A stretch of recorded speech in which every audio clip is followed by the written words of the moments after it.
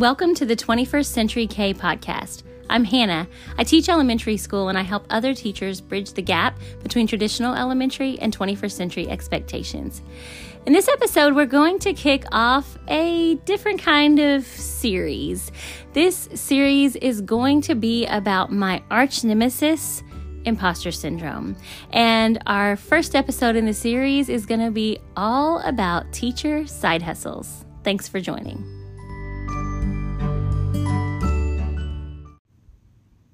Do you have a teacher side hustle gig? I think that many teachers today do, and for a variety of reasons. Sometimes it's because we just want to do something else that gives us a break from the grind of the teacher world. Sometimes it's to raise extra money for something important, and other times it's to make ends meet month to month. I could get on my soapbox and go on about how I think teachers are underpaid and how I wish that there was a system where we could be paid for the amount of work that we put in addition to the hours we spend at school, and how we could have fair, equitable cost of living raises every year. But unfortunately, as one person and one voter and one teacher, there's probably not a lot I can do to change the system. Let's face it, as a government worker, unless the state government or the local board decide to give me a raise, there's not much chance of getting one because I can't march into my boss and say, meet my demands or I'm going elsewhere. Unfortunately, that's just not part of the teacher world. So many of us, myself included, have jumped into what we call the teacher side hustle or side gig. I bet if you thought about the teachers in your school, you could come up with a myriad of side gigs that teachers have today. I know that for myself, I count myself a teacherpreneur. I create and sell resources on Teachers Pay Teachers. I'm working on some teacher courses. I have this podcast and a blog. So it's still really all about my profession, and it's something that I love to do on the side and love the fact that it can make my family a little extra cash from time to time. My husband is different. His side hustle is farming, and he gets to scratch the itch of something that he grew up doing that he still loves, while also bringing in more income for the family. I have other friends who own businesses creating t-shirts or cups. I've known of other teachers who jumped into other markets selling skincare products or fingernail treatments. There are so many options for teachers who either want or need a side hustle. In a 2021 survey of 1,200 teachers nationwide, over 80% of those teachers said that they either currently had a second job or had to have a second job at some point in their career to make ends meet. Of those 82%, over 50 said that they had held down multiple jobs. And in another report, 1 in 5 to 6 teachers keeps a second job year-round, not just in the summer. So teachers holding down second jobs and side gigs is kind of becoming the norm. And whether it be something that you enjoy or something that you do because it's mindless and you need the cash, teachers need help getting themselves or putting themselves out there in these situations. So as a teacherpreneur, I've been working hard to learn more about the online space and to have a greater presence in the online space. I've been creating teacher resources for Teachers Pay Teachers since about 2013, so 10 years. Over the course of those 10 years, I have made a significant amount of money for my family. I love doing it. I create resources that I use in my classroom, and so I know that they can be effective for other teachers. I love creating graphics and content online, and I really love doing this podcast. But social media has always been my hang up. that social media marketing piece has been the most difficult thing for me to add to my business. And I'm learning as I dig into a new course that I'm taking about digital marketing that regardless of your side gig, online marketing is a must. Whether you are doing something, you're selling hard goods, digital goods, or you have a brick and mortar store, or maybe you're tutoring or coaching, any of those side gigs requires a social media presence and some sort of online marketing. Over the course of the last 10 years, I've done decently well as a teacherpreneur, but I have not become one of those household names that's a millionaire.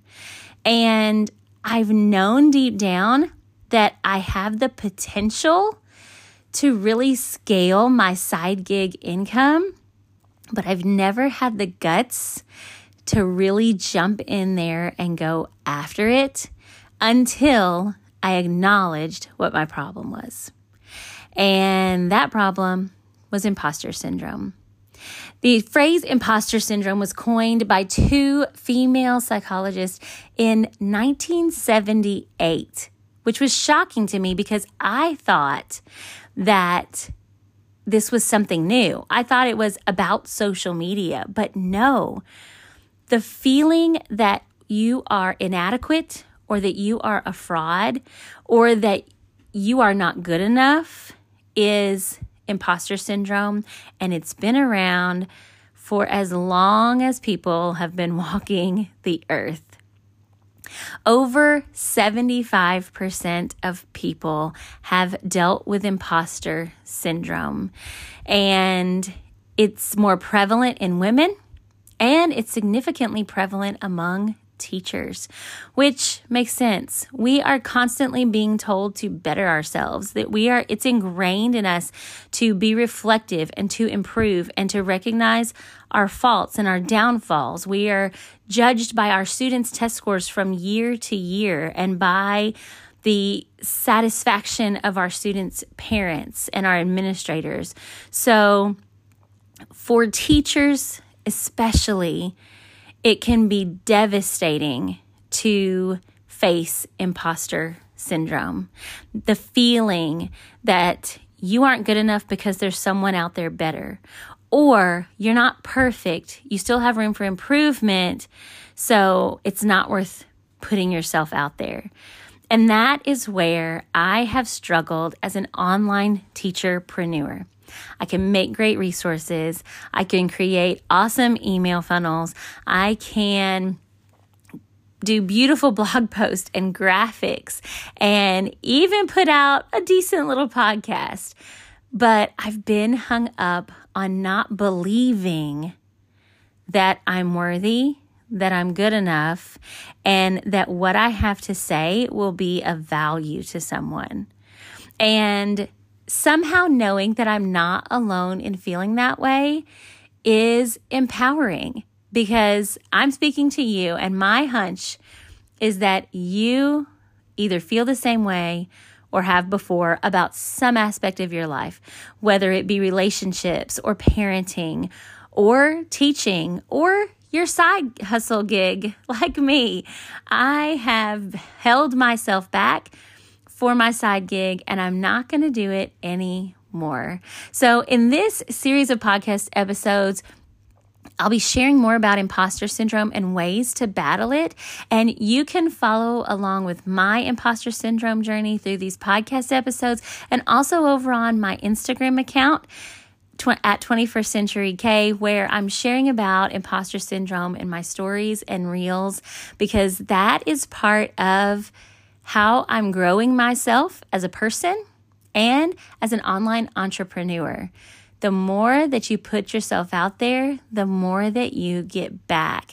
And I'm already seeing the results of my hard work. So I'd love for you to join me on this journey of rediscovery, of silencing the imposters, and of gaining the confidence to finally realize our dreams.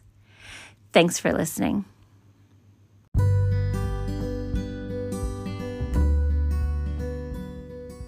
Maybe you haven't started your teacher side gig journey, or maybe you're like me and you're in the throes of it, just wondering what in the world to do next. Either way, I have an answer. I have been working through an online course on digital marketing called The Roadmap to Riches. And as I learn and work through this and put the things into practice I'm learning, I'm watching my business, my online presence, and my confidence grow exponentially. And once you can begin to grow those things, the next thing to grow will be your paycheck. So if you are interested in learning more about the Roadmap to Riches, be sure to check out the link in my show notes to see an outline of the course and to learn about the amazing component called Master Resale Rights.